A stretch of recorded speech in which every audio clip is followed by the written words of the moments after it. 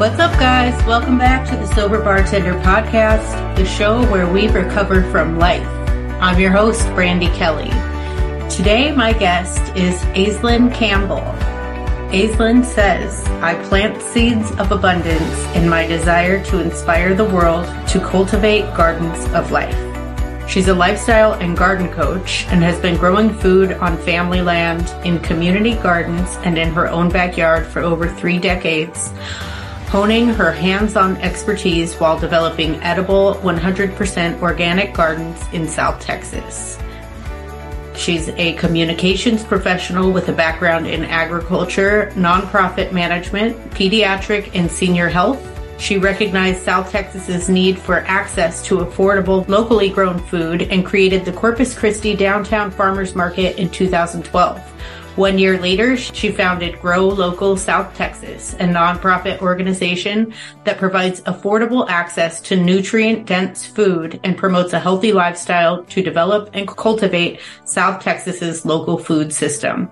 Throughout Texas, Aislynn is a well-respected speaker, a local food advocate with a focus on marketing, edible landscape, seed-to-plate nutrition, social entrepreneurship, and community leadership. Aislynn has consistently worked as a public voice to increase the quality of life, health, and wellness within her community, zeroing in on how to best utilize and manage green space, increase community responsibility, change habits that create waste and overconsumption, increase pedestrian safety, and access to affordable, healthy food. So everybody, without further ado, help me welcome Aislynn Campbell. Hi, thanks for having me. Yes. So I recently met Aislynn, and listening to her talk just lit something up inside of me, because I have these internal conversations going on almost constantly. And then hearing somebody else say out loud what I was thinking, I was like, I don't know how, but we need to connect. We need to talk. And I believe the words that you said were like, I'm recovering from life. Yeah, exactly. I was like, yeah, that's and the hearing someone else talk. I love that. I love like hearing someone say the words, especially as maybe you're like starting to begin to try to say them out loud, the thoughts that are going on inside your head, then to hear someone else say them out loud, to be able to like synthesize that and to pull it together.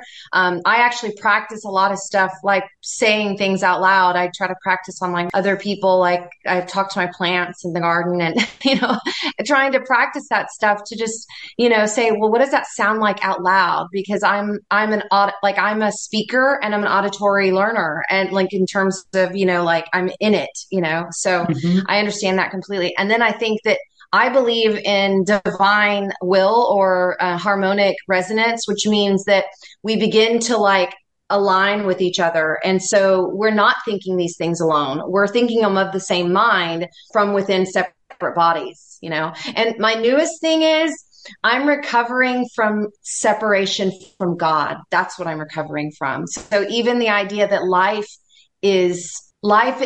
and time is this thing that we've created in a body that we believe we are separate from God. And so it's not that I'm recovering from life so much. It's that I'm recovering from this world that we created where we were separate from God. And that's really what I'm recovering from. So, yeah. Yeah, I feel that. To be here. I'm so glad you're here. So you're a garden teacher, but you're not just a garden teacher. You've been involved in the wellness community forever. Yeah. When I was 13, I had an accident with a riding lawnmower and nearly cut my foot off, and then like really hurt my leg really badly. And that was like the first step in what I would consider like you're going along in life, right? And then you discover there's something different about your life, and it takes you on a completely different course. And if I'd have gone down here and done it a little bit differently, it would have been different. But that's what happened to me. And that was where I think the initial like cutoff. She's different. She's going to be different. And everything is about her is going to be different. And so I have like a high level of mental anxiety and things like that, trauma, post-traumatic stress disorder. I have experience with the medical system. I know what really bad pain, I know what it feels like to live through really bad pain, real pain.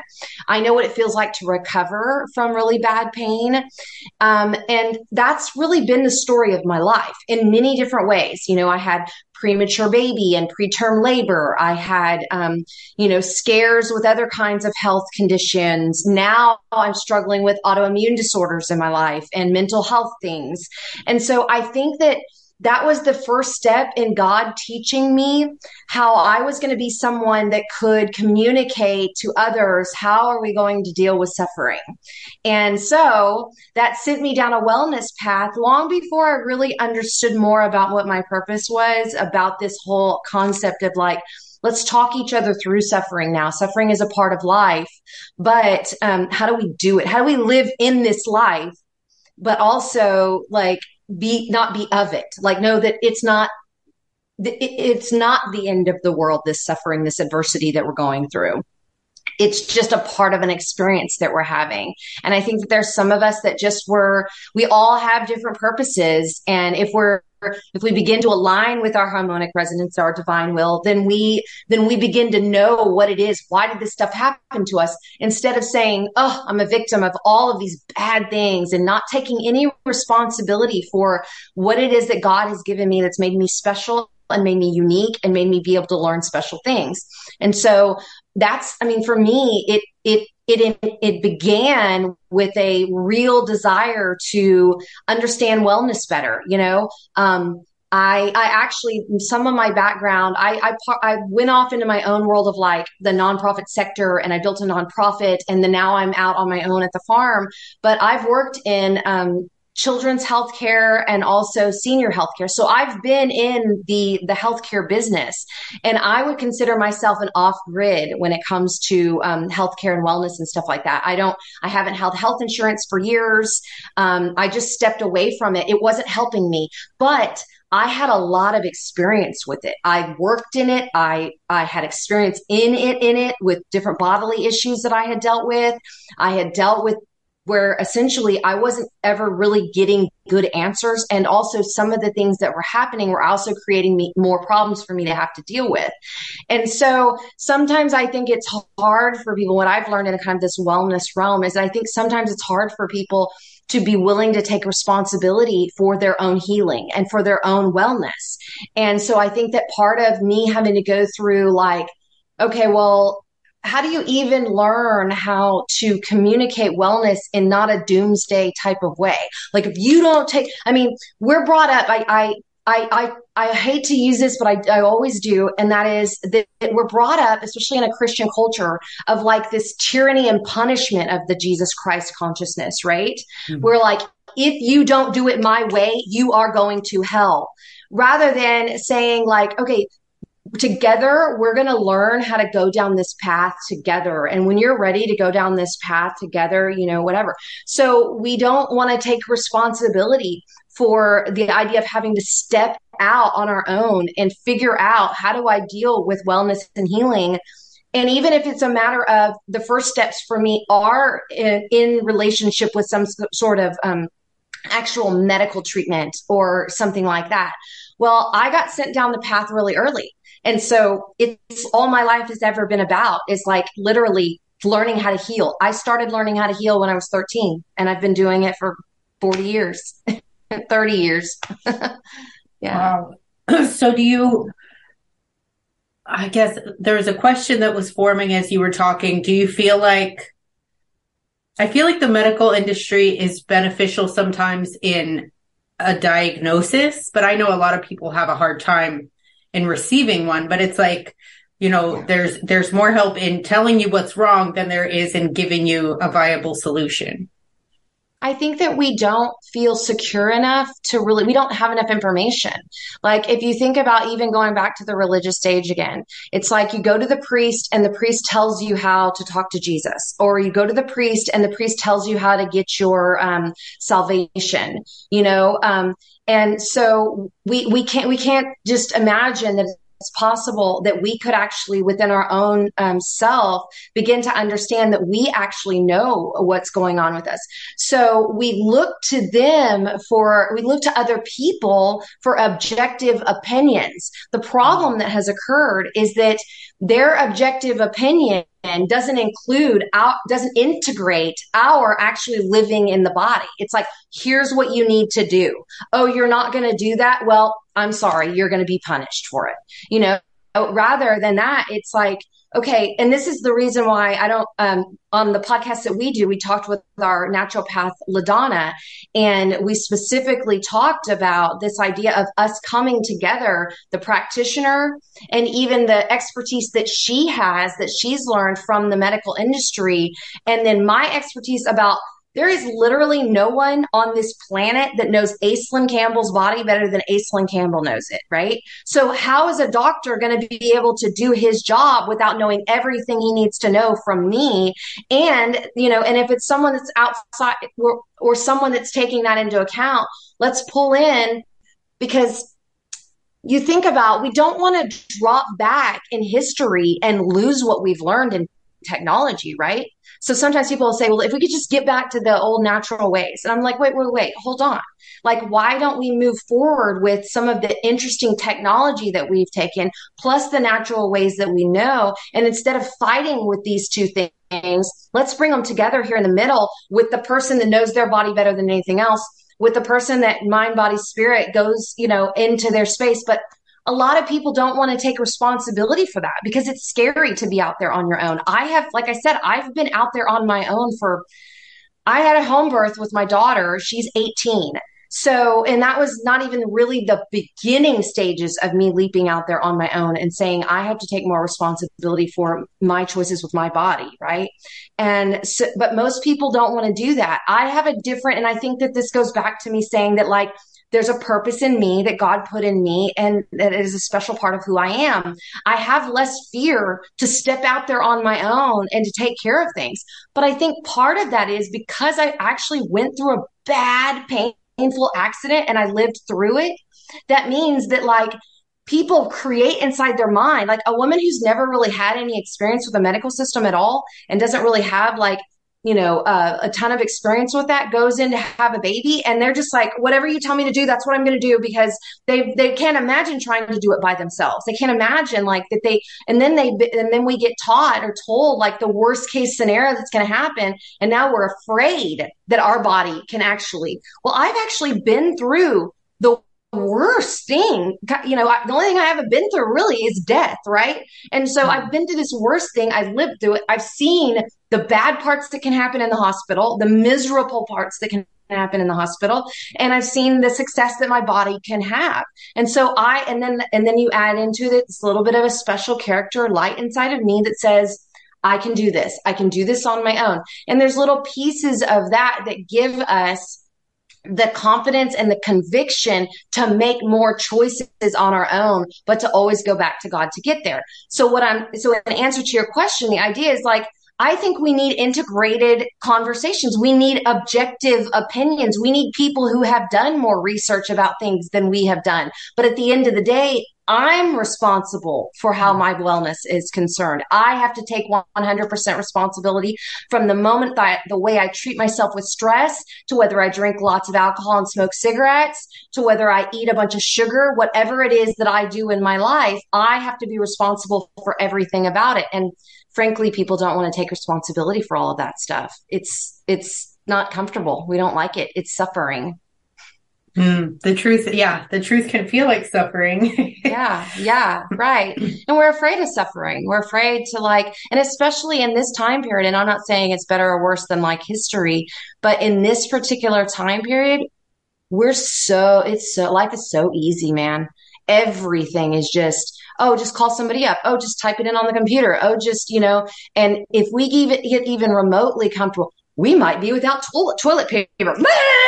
Everybody freaks out. Like, we literally can't handle a little bit of pain. Like, a little bit of thought of inconvenience is just like the end of the world for us. And so part of my, like, recovery discussions with people is, like, what are you doing to prepare for adversity? Because it may not be the end of the world adversity. It might just be something like, what if your child has a major accident? You think my mom's whole life didn't change? The mom, like her job, her whether she was going to cook dinner that night, what everything in her world changed. And that's just normal life. That happens to people all the time. Adversity comes, no matter how much you try to protect yourself and do everything to keep on that comfortable and convenient lifestyle. We're going to deal with suffering. That's what life is. Yeah, it's definitely, and we're somewhere conditioned to think that it's not a regular part of life. Then we can work our way out of it. Yeah. Yeah. Or we can buy our way out of it. Or someone else doesn't have suffering.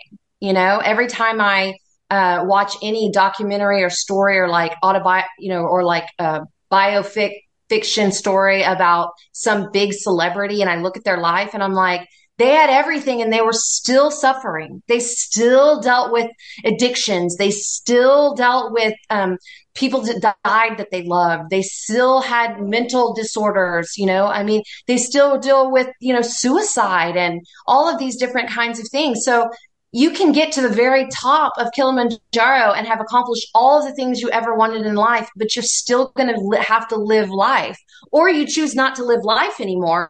And that's a fast road to the end of life, and some people have and are choosing that. And frankly, it's not my purpose in life to judge that in someone else. It's just simply to live as a witness to what I see as another opportunity. And then when I live that out, people see a light in that and go, okay, maybe there is hope, or maybe there is something better, or maybe I'm striving all this stress and mental health that I'm dealing with. Maybe I'm striving for something that at the end of the day isn't going to give me everything that I imagine that it can give me. And I think about, clearly, I spend a lot of time by myself, so I talk, and I think, I'm very contemplative for sure all my life, and that was something I was born with, yes, all of this stuff like added to my like arsenal of wisdom, but the idea that I was born somebody that was going to be kind of a prophetic mind, someone just philosophical mind is a better way to say it. I also think there's some prophecy in there too, but philosophical mind that I'm just going to be contemplative about things. And I think that's how I ended up in the garden, in all honesty, is because I was constantly looking for something that made me feel better about myself in all ways. And one of those ways was somewhere where I could feel like I gave value to the world, but I could also think, because our time period isn't made for philosophers. If you think about Plato and Aristotle and all of the different ones, that was a time period when that was acceptable. And in the time period we're in now, if you don't make a widget and or sell something, you have no value. Your labor is not helpful to the world.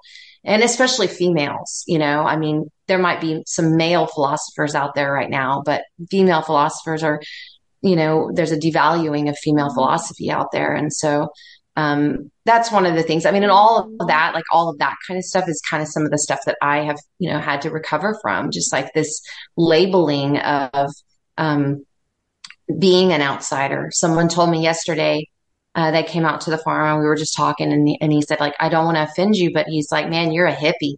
And I was like, I have been labeled that my entire life. And so what I have tried to do within the labels of the world is to say, I am who I am, and that you see a hippie as someone as an outsider. Yeah, I've always been an outsider, but at the same time, I bring a lot of value to the system by being on the outside looking in, and by giving new ideas to the world that you never know when the next phase of evolution change in the world needs us to have different types of thinkers in the world, out there. And so some of my like recovery stuff has been about like self-harm, because I'm so different, all of my life being so different. And how do we distract from self-harm type things? Drugs, alcohol, food, TV, social media, all of the things. And that's why, why I go to the group where we've met is because I'm wanting to face the cravings to distract myself from these things that I've done to kind of like protect my thoughts, to protect my fear of like going deep inside and seeing that ultimately what I'm afraid of is that I have disconnected from God, my internal altar of light. I have like forgotten who I am, and to think about that as like your deepest regret, your real regret being separation from God. That's like the scariest thing. That's like saying we chose hell over heaven. You know what I mean? And that's devastating to think that we purposefully chose that. So what do? We don't look at it. We watch the TV. We do the drugs. We drink the alcohol. We do anything. And then we start projecting all of that feeling inside of us out into the world. So it can be like, well, we drink because our boss is a jerk, well, really it's still internal, our own stuff. Or we drink to keep ourselves from having to go nuts with our kids that are climbing all over us, or, whatever it is, we drink because our dad was an alcoholic and he beat us, and I'm not denigrating any of those things that we feel. I'm simply saying that we're projecting. And when we project, we're creating all of this stuff around us that makes our world really horrible to live in. And really bring it right back here to the center, to our altar, and face the truth that Jesus is always asking us to face, really, or at least that's what I believe. Yeah. So the problem is external, and the answer is to stop running from it and to go within. Yeah, exactly. The Course in Miracles stuff that we've been talking about lately is training or retraining me, or it got me thinking about it even again, is to think about the thoughts you think about, right? And if you think about the thoughts you think about, don't judge them, just see them, because what we don't realize is how powerful our thoughts actually are. And so we project our thoughts onto our body. We project our thoughts out into the world, but the internal stuff that we're dealing with, we haven't even given it space to show us why it's really sad. And so if we stop for 1 second and start thinking about, like, literally, what are our thoughts thinking about? Guarding our thoughts is how we solve the problem. And that's the course. The course is the recent week that we studied with the course, is very much, it's like the 12-step program. It's like recovery. It's like recovery dharma. It's all of those words. It's telling us exactly those things, because it's like, you can change all the behaviors, but if you didn't change what's going on inside here, and the thoughts that are like feeding that, or, then you're not going to change. You're just going to transition it from one addiction to another addiction to another addiction. And I think, to me, that's maybe one of the greatest unfoldings of the world. Like, we've gotten to a point now where we're saying, no, you're not just addicted to alcohol. You're not an alcoholic. You're not any of that. You have a deeper sadness inside of you that you're never going to change it until you go back to the basics. And the course says, go all the way back to the beginning,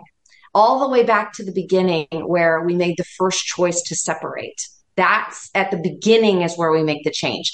And so that's where I'm really starting to center and focus myself onto thinking about what I think about all of the time, not judge it. Because if I judge it, I start thinking about shame, guilt, and fear projected out. Whose fault is it that I'm thinking about that? Whatever. But just to let it be, so that eventually my mind can shift into that divine will and the divine resonance to what is the will of God for this body to do while it's here, to be the hands and the feet of God while it's here on this planet, right? And I can do that by going back to the original sin. I hate to use that word because it scares people, but I mean, essentially that one thing, the thing that I've learned recently that I love is, is me beginning to understand that space and time are irrelevant. We were given space and time as a gift to keep us from thinking, creating, and immediately. So like, if you think about like, man, I could kill that person. Well, that thought actually sends it out into the world. And if it weren't for space and time, we would immediately kill that person when we think about it. That's how powerful our thoughts are. And so God gave us space and time to like smooth it out while we were learning how to get back. But in addition to that, space and time isn't real. The beginning and the end have already occurred, in the beginning and the end. So the moment we had the first thought of separation, we were already back with God. So we're already back with God. So let's get back, like, let's just keep getting back there because we're already there. And that's like, it takes all the doom of Revelations and all the doom of all the stuff out and says, get it back. The thing that's good about like you and I talking and connecting and us sharing our story or our witness with the world is that we can say to other people, this is how we're living in it, but not of it. This is how we're changing our lives to feel better in the moment, because it's easier said than done when your partner makes some snotty little comment and now you're like, and you're stepping back out of. I like that the course teaches that even some of the greatest masters are still called into temptation while in the world. Like, as long as you're in the world, you're going to be still called back into temptation.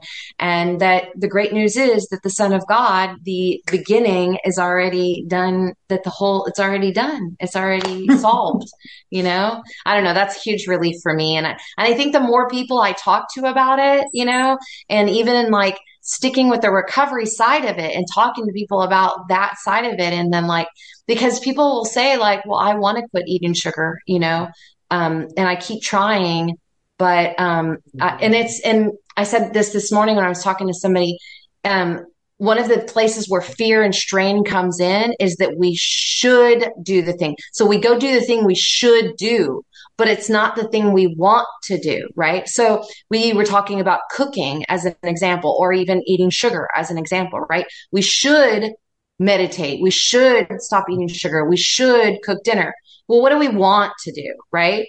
Okay. We start by saying, well, what I want to do is eat that cookie. Is that really what you want to do? Because if what you really want is to feel better, how do we get back to that? What do I really want? And so what happens in how we create the fear, shame, guilt, and all that, how we keep going back into the insanity loop, is that we run over here and we should ourselves a few times. We should all over ourselves.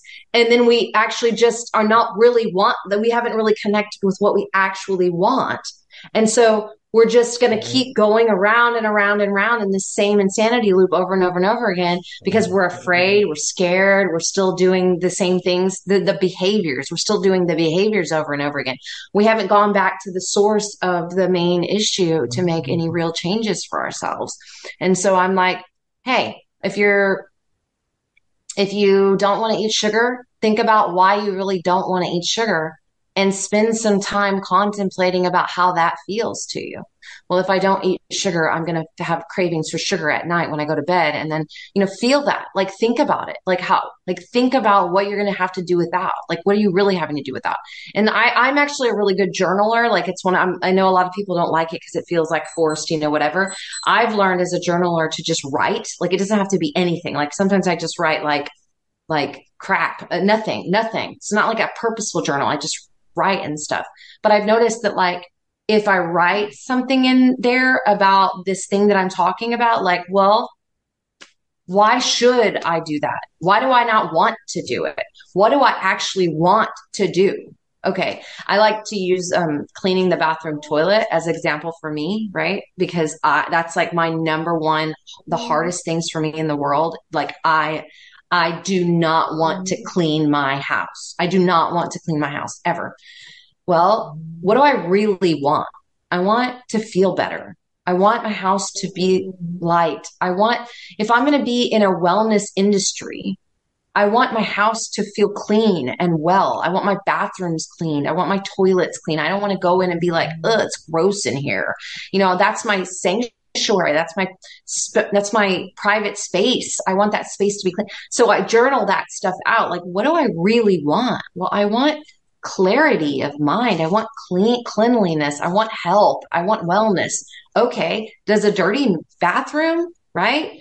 Okay. You still don't want to clean the toilet. Well, what do you want to do? I want to go outside and get some sunshine. Then go outside and get some sunshine, because someday you're going to want to clean that toilet, and you're going to clean the toilet. And when you do, you'll feel good about it. And there's been something about like just thinking about that stuff in that way. What is it that I actually want?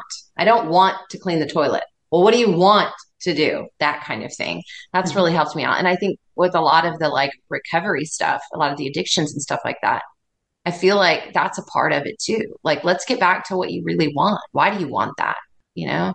And I think that I'm not necessarily speaking to people that are at the very, very depths of the hardest types of addictions. You know, I mean, I think that that's a different level of like conversation and communication from a different level of communicator, you know, and that's a different level of desperation. Let's put it this way, you know? So, yeah. And I appreciate it. But in the beginning, I'm sorry if you can hear large snoring while you're talking. My dog is going into love dogs. In back here. Hello. He's all wet and gross. He's been outside today. Yeah, I've got sand all over me from mine. But yeah, so I've noticed that in the beginning, I needed certain things, and there was a lot of shoulds that were necessary for me to get back to. I had to clear a lot of stuff out in order to get back to that. You know, we called it a God-sized hole. Yeah. That I was filling with all of these things. That's what they call it in like 12-step recovery.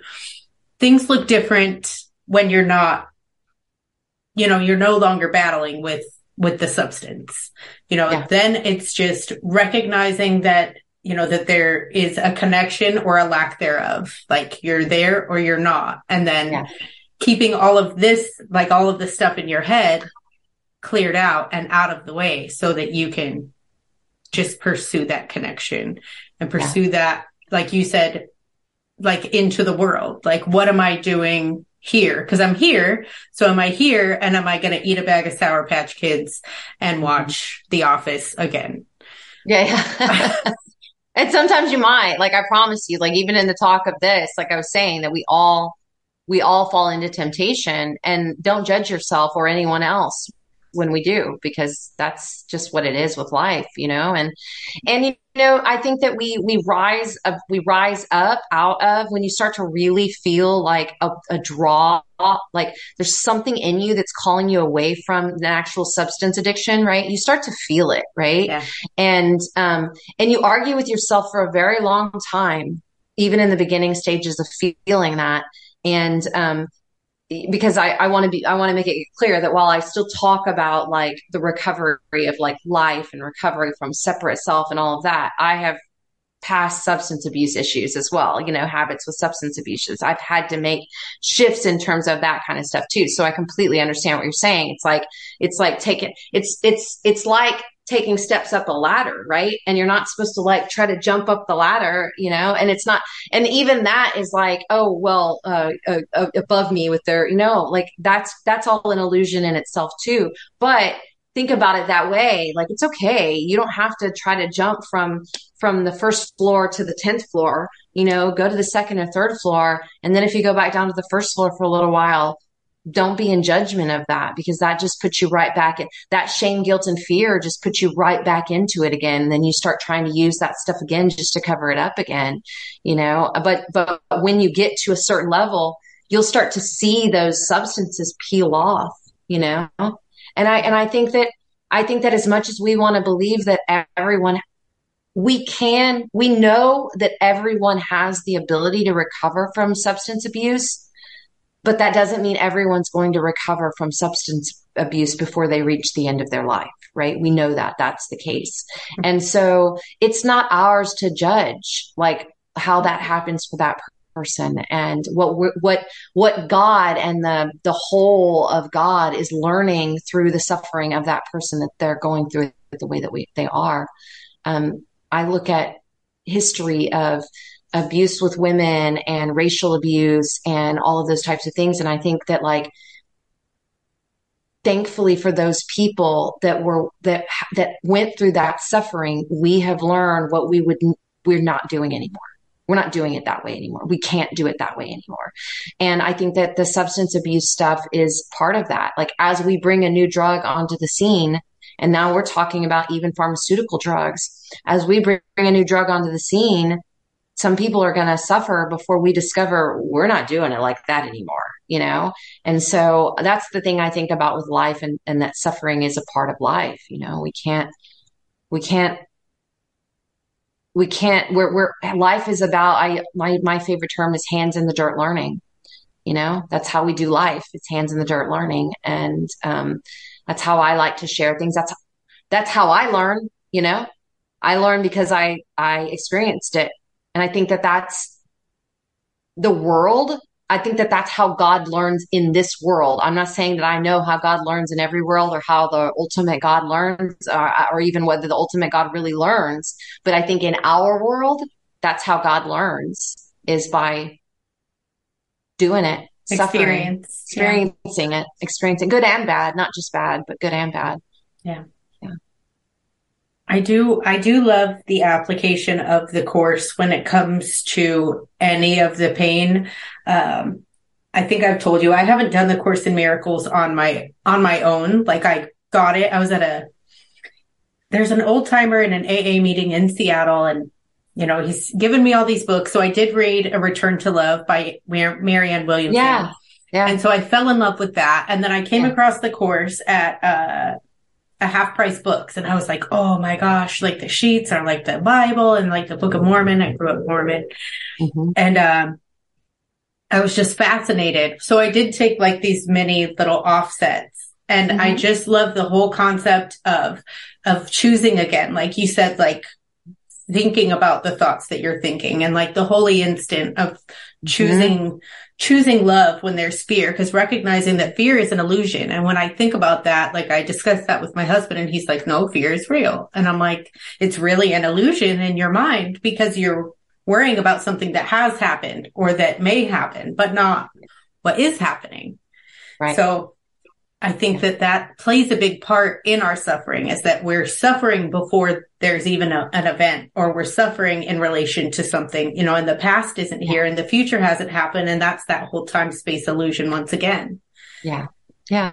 Yeah. And we're holding on to the historical data, right? And the historical data tells us how to, and I've done the daily practices of the Course, one whole year, and then just recently started over again. But then I had read the Course part probably 2 or 3 times before I actually went into studying the daily lessons a year ago. And then I also listened to it on Audible. So sometimes, like, especially right now, I'll listen to it as I'm studying the chapters. I'll listen to that chapter and just like, get it in me again. But I'll tell you that like every single time I read it, I have another revelation. I think a more common way of saying revelation is an aha moment, but the Course teaches you that the revelations are actually the voices from God. They're the actual things. Boom, God gave you something. Boom, God gave you something. But God isn't going to give you something if you're not there to receive it. That's how it works. God's like, I will give you something the moment you're ready to receive it. And so I think that all the pieces of, and it's funny because Return to Love is how I learned about the Course in Miracles the very first time too. And so, when that first came to me, I was like, well, what's that about? And then looked into it. It was actually scary to me at first when I first started reading the Course in Miracles, because of all of the like ways that I had been taught in the Christian religion. And even still, when I brought it back up a year ago, I got a lot of like pushback from people that, would say that, and I can understand how there's some fear in that initially, but when you really get into it and dig into it, it's everything that Jesus was trying to teach us. And now when I go back to try to read the Bible or any of the other pieces of stuff, I read them in such a different manner, and I hear them in such a different way, and it feels so relieving and so hopeful. And I think that the Course, I think what I think is that the Course in Miracles is not a book for everyone, but I think the Course, the way is for everyone. And the thing that I find fascinating about that is how many people have compared it to different types of recovery programs, 12 steps, and have brought it in and said, oh, this is exactly the same thing. And I'm like, so what that teaches me is the course is the way. Not A Course in Miracles is the only way to learn, or that, only your version of Jesus that your preacher or your priest taught you is the way. The course is the way, and that's a relationship that you develop with God, and God, comes to you in that way. And some of us, it may be like in the hardest points of desperation that we finally I actually find it very fascinating that it feels like some of the people that are in the most that haven't been brought up in a religion at all, or that are in the deepest parts of desperation and abuse, substance abuse, or anything like that, that can be the quickest to have the holy instant. Like, boom, they are like in it. They are like the greatest witnesses for things.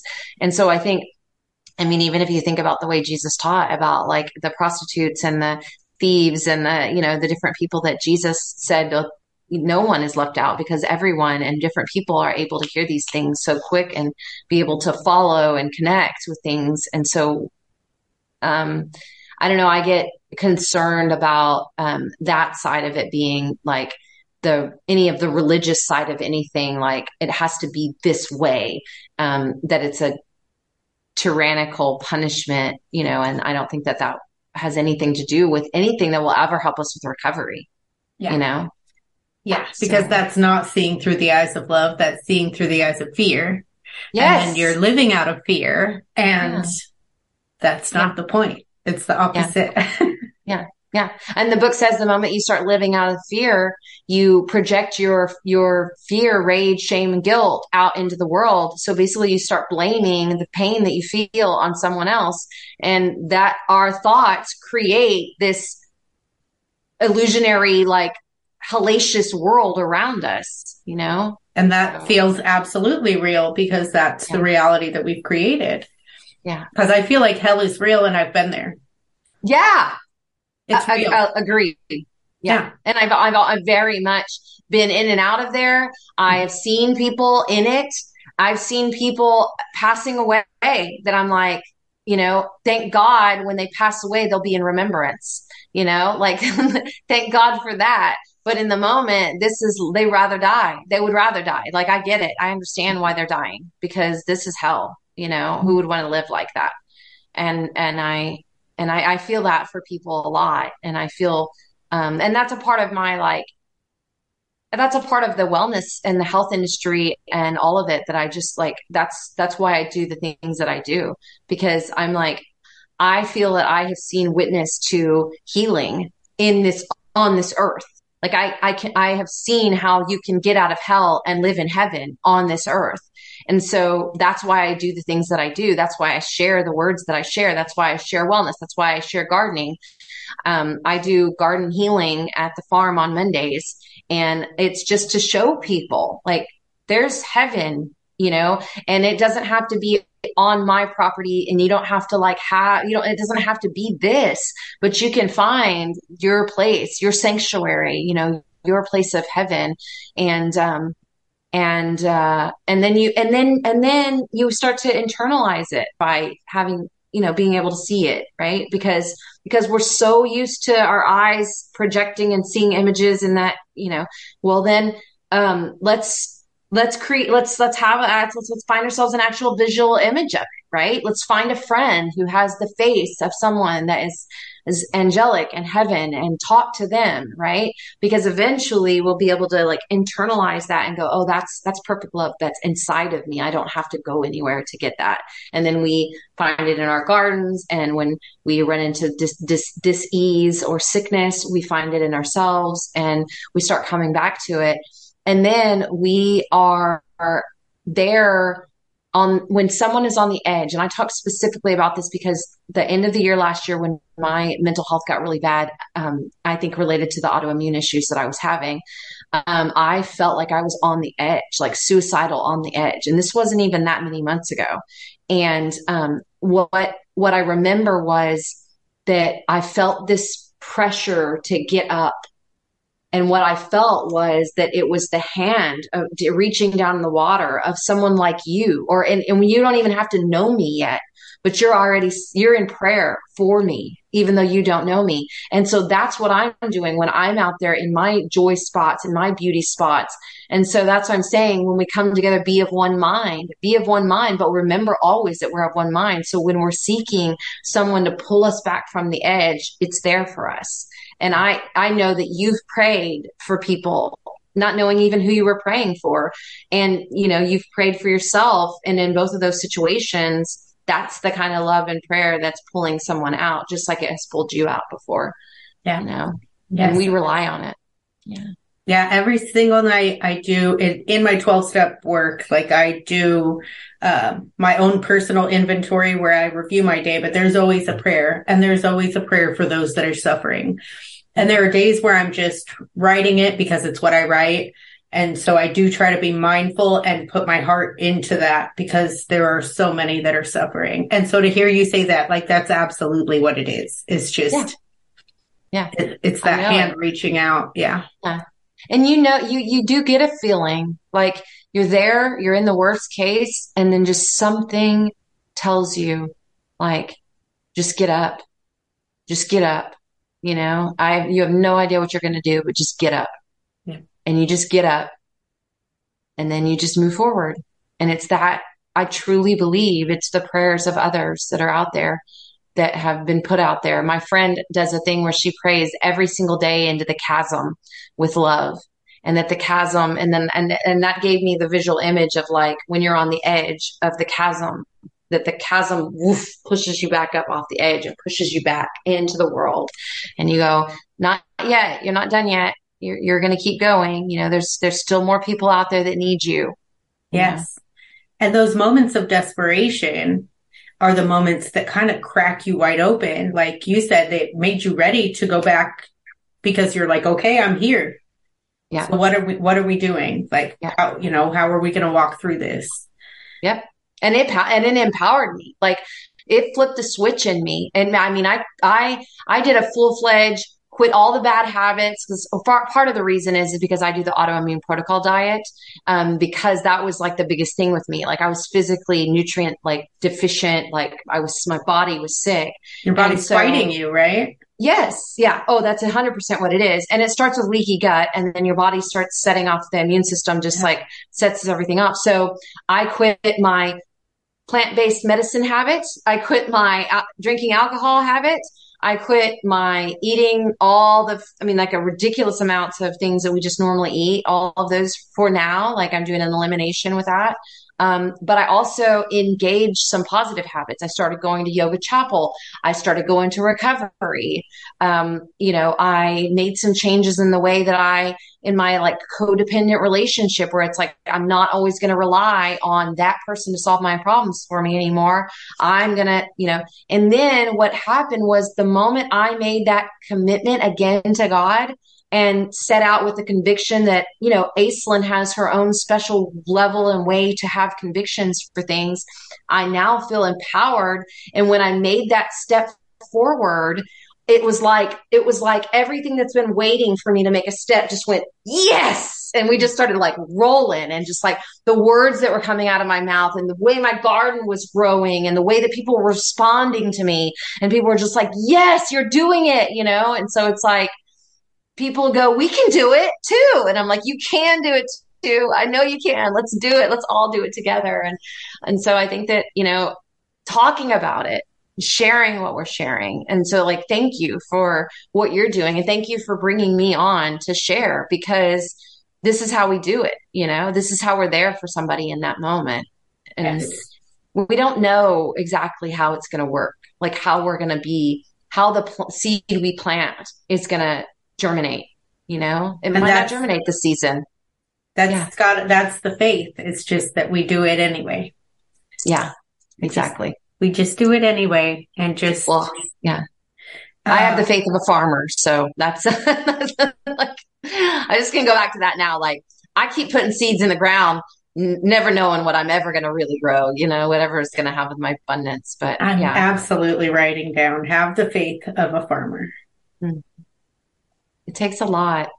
because we deal with it all, we deal with death, and we deal with climactic weather, and we deal with things that just don't work out. We deal with drought, we deal with flood, we deal with it all, but that doesn't change the fact that I keep doing it and I love it. And every year even if I only grow one tomato, I'm like, it's the most beautiful tomato I've ever seen in all of my life, and that starts way back when. And then all of a sudden you realize that for 20 years you've been learning a craft, and now you're the best tomato farmer in like all the area.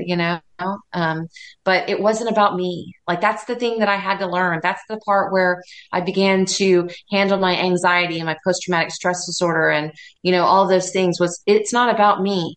It's about something bigger than me. It's about all of us. It's about the oneness. It's about the interconnectedness. It's about my relationship with the body of the earth.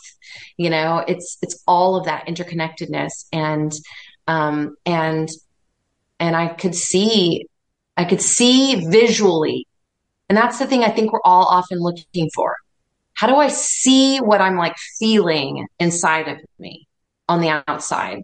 And I could see it visually. And for me, the farm and the garden was the place where I could see it. And so I share that because that might be the way other people see it. That isn't the way that all people are going to see it. Kind of like the Course in Miracles. For me, that's the way I can see it. That's not going to be the way for all people to see it. And so I think that as we offer our I think that that's the part of our individuality and specialness that is special. We're not special in that we're separate from, independent, separate. We're special in that each one of us comes here with a special set of like whatever that we have to share with the world and makes a connection with somebody, right? Or another someone out there. So, yeah. Oh, I love it. I love it.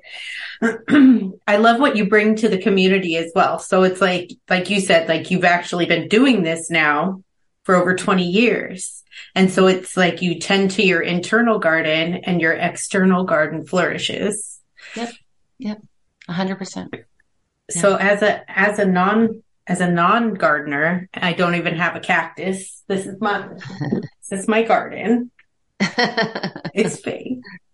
Listen, you're a woman, and women are very creative. We're a natural tendency to create. So if you ever wanted to grow anything, you just need a little bit of confidence. And sometimes just letting someone like me hold your hand, this gives you just enough confidence to recognize your internal power. I'm going to have to come out to the farm.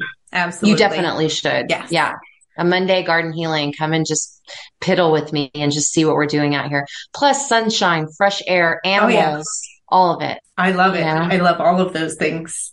Yeah. I just don't want to kill anything. So yes, I need to go with the mindset of nurturing and learning and flourishing and not murdering plant life.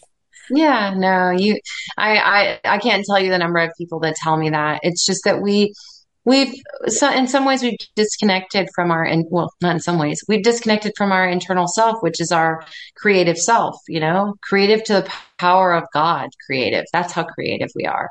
And we've disconnected ourselves from it. And the further down the technological strain we get, the further we get away from it. But also the further we get down that train, we feel disconnected. We don't feel like we have that creative power in us anymore. And that makes us feel really sad, because especially, and I don't want to say especially just the physical body of a female, but the feminine aspect of all that exists feels sad that that its creative power is squashed, and earth and the mother earth and plants and life and creating life and birth, all those things. That is the feminine structure of the yin and the yang. And it's extremely valuable. The creative natural structure is extremely valuable. And I think that the time that we're in right now is not to negate I actually have a more very masculine personality. More time. It's not time to negate the doer side of it. It's time to bring it all together. Like Yeah. the thinker and the doer and the creative and the masculine and the feminine, and really like for the first time, really be able to integrate all of that stuff, going all the way back to the beginning with the wellness conversation. Let's bring it all in together and let's do this together, and if we can bring it all in together, then we can actually like really rise up. Like, what kind of heaven can we create on earth if we come together and do this thing? I have hope, man. I have so much hope. I'm not afraid. I know it's the end of the world as we know it, but I feel fine. Me too. Yeah. Yeah. Oh, you're so special. You really, really are. I'm so glad that I met you. Thank you. Me too. You too. I agree. Yeah. I look forward to more conversations with you during all the things we come across together. Absolutely. Do you want to tell us about your podcast before we go? Sure. Joe and I, my partner, have a podcast called Dinner Table Talks. We started it back in 2019. And so it's a flow of everything that's happened between two Gen X partners with children in the house, graduating, going to college, the moving out here to the farm, my partner's parents that have passed away. So, you start to see that midlife crisis stuff, dealing with mental issues, health, physical health, all things you would talk about at the dinner table. Plus, we always talk about the food that we're eating and the recipes that we're cooking and the things that we're growing in the garden and all the things that are happening out here on the farm. And you can find that really anywhere that podcasts go. And then also we put it up on YouTube as well. And if you ever want to just find out where anything I'm up to, the farm, or any more details about that, you can find that at my website, which is AISLYNN Campbell.com. So AislynnCampbell.com. And it's a farmer's website in that it's really nice in some ways and really jumbled in other ways. But anything you're looking for, you can find. And of course, if you want to sign up for my email, that'll give you the updated information regularly. So yeah. And I'm everywhere. Yeah, I'll include links for both of them in the show notes so people can easily find you, because I listened and I was thoroughly entertained. So I think listeners should definitely head over that way. Yeah. But I think outside the box. Yeah. There's no doubt about that. Like I so think outside the box. I push the limits of politics. I mean, I don't let anything, like I really push things. So yeah. Thank you for having me. I really appreciate it. Thank you. I appreciate you. And I hope we will do this again soon. Sounds good. Thank you. Thank you so much for listening. Have the faith of a farmer. I absolutely love that. That is something that I'm going to keep posted next to my desk here. The seeds that we plant may not grow immediately. We may not have immediate results from the things that we're doing right in this moment, but we have to have faith that they're growing and that they'll come when it's time. So we discussed quite a bit in this episode. There were references to 12-step recovery. There were references to Recovery Dharma, and there are references to A Course in Miracles, which if you're not familiar with, it can be a pretty heavy spiritual textbook. But Aislynn does run a Facebook group where you can hop on and go through a course study with her. And there are, if you actually just get on your computer and look it up, there are several different people that are leading these courses. And it is a beautiful way to connect to the love and the light in the world, and open yourself up to expect miracles and recognize that you are a miracle. If you are suffering today, I just want you to know that you matter and you are going to get through this, and it's not always going to be like this. And I encourage you, I implore you, please reach out for help. If you don't want help, just reach out to talk. Just know that there are people that are here, that are willing to listen, that want to listen, and those hands that Aislynn talked about that are reaching out and pulling you back. Like, there are people that are rooting for you to be here. So please don't give up. if you're enjoying the show, please, please, please give us a follow, subscribe, rate, and review. Those rates and reviews help us be seen and heard by the people who need to hear these messages. So I encourage you to definitely take time to do that. Thank you for listening. I love you guys. I'll talk to you next week.